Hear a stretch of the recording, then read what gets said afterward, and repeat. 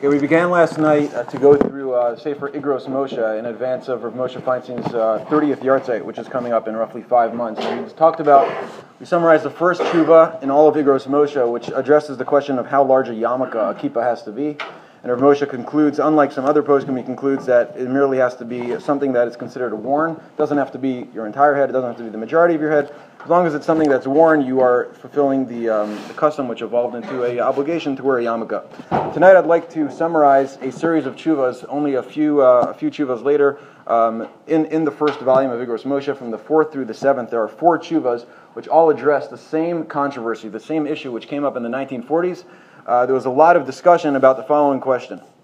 In this particular, the first tshuva he wrote was written in March 1944 in Tafshin Daled, and he actually writes it. He addresses the tshuva to one of his quote-unquote adversaries on this particular issue, who was Rav Yitzchak Hutner, the great Rav Yitzchak Hutner, who was the Rosh Yeshiva of Yeshivas Reb Chaim Berlin in New York. And so the question is the following: that if somebody became ill, unfortunately, tragically became ill with a highly contagious disease, and there's a hospital where he can be treated, but the way the treatment works is that the hospital officials inform all patients that they should bring very, very few items with them into the hospital because of the highly contagious nature of these diseases and the treatment.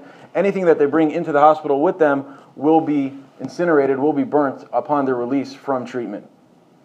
So the question is, would it be permissible for this patient to bring a set of tefillin with him so that he could put on his tefillin while he's being treated, knowing that when eventually he's going to leave treatment, those tefillin will be burnt? So are you allowed to put your tefillin into that kind of situation, right?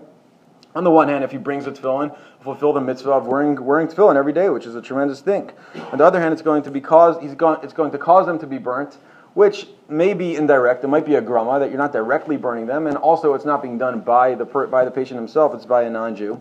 On the other hand, if he doesn't bring the tefillin, he'll miss out on this mitzvah, but he won't cause them to be burnt. So to answer the question, first of all, the question is what is the prohibition of causing the destruction of these items? So there's a pasuk in Sefer Dvarim Perek Yud Beis which talks about after Moshe tells the Jews to destroy the avodah zarah, after they conquer the enemies, says destroy the avodah zarah. He then says Lo sasum kein l'Hashem Elokecha, do not do thus to Hashem your God. And from there we learn that you cannot destroy any holy writings at all. So it's a Isser D'Oraisa. So one might think, if there's an Isser, a lo taseh, a negative commandment to destroy these holy writings, one might think, Rav Moshe brings up, that there's a basic rule that aseh docha lo saseh. So a person who's wearing tefillin is fulfilling a positive commandment to wear tefillin. So perhaps that positive commandment, certainly if he walks through the doors of this facility while wearing the tefillin, might push away any issue that he might deal with of causing the destruction of the tefillin. At first glance, that might be an issue, but Rav Moshe Feinstein rejects that, and he says it's not an issue, and he proves it from elsewhere. There's something called an Ir Hanidachas, a city of idol worshippers, which are commanded to be destroyed. And the halacha is that if there's a mezuzah in that city, then we don't destroy the city. And so even though there is also a mitzvah to destroy the city, it does not trump the mitzvah of the lo taseh, the negative commandment not to destroy these holy writings. An additional source that's brought as well is that there's a Gemara in Shabbos that talks about a person who has the name of Hashem actually written on his body. The question is, can that person go to the mikvah knowing that the name of Hashem will come off from his body? So the Gemara says that you're allowed to.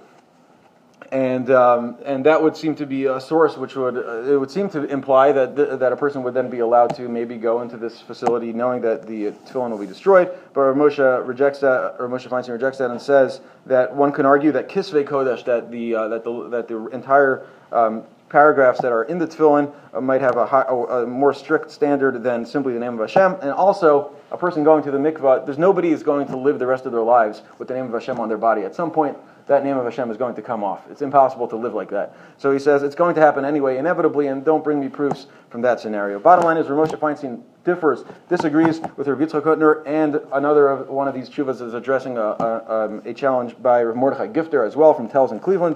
And this was a major issue that went back and forth between continents and major poskim. But Rav Moshe concludes that it would be forbidden for a person to go into the hospital knowing that these tefillin will be incinerated upon release. That's what he poskined.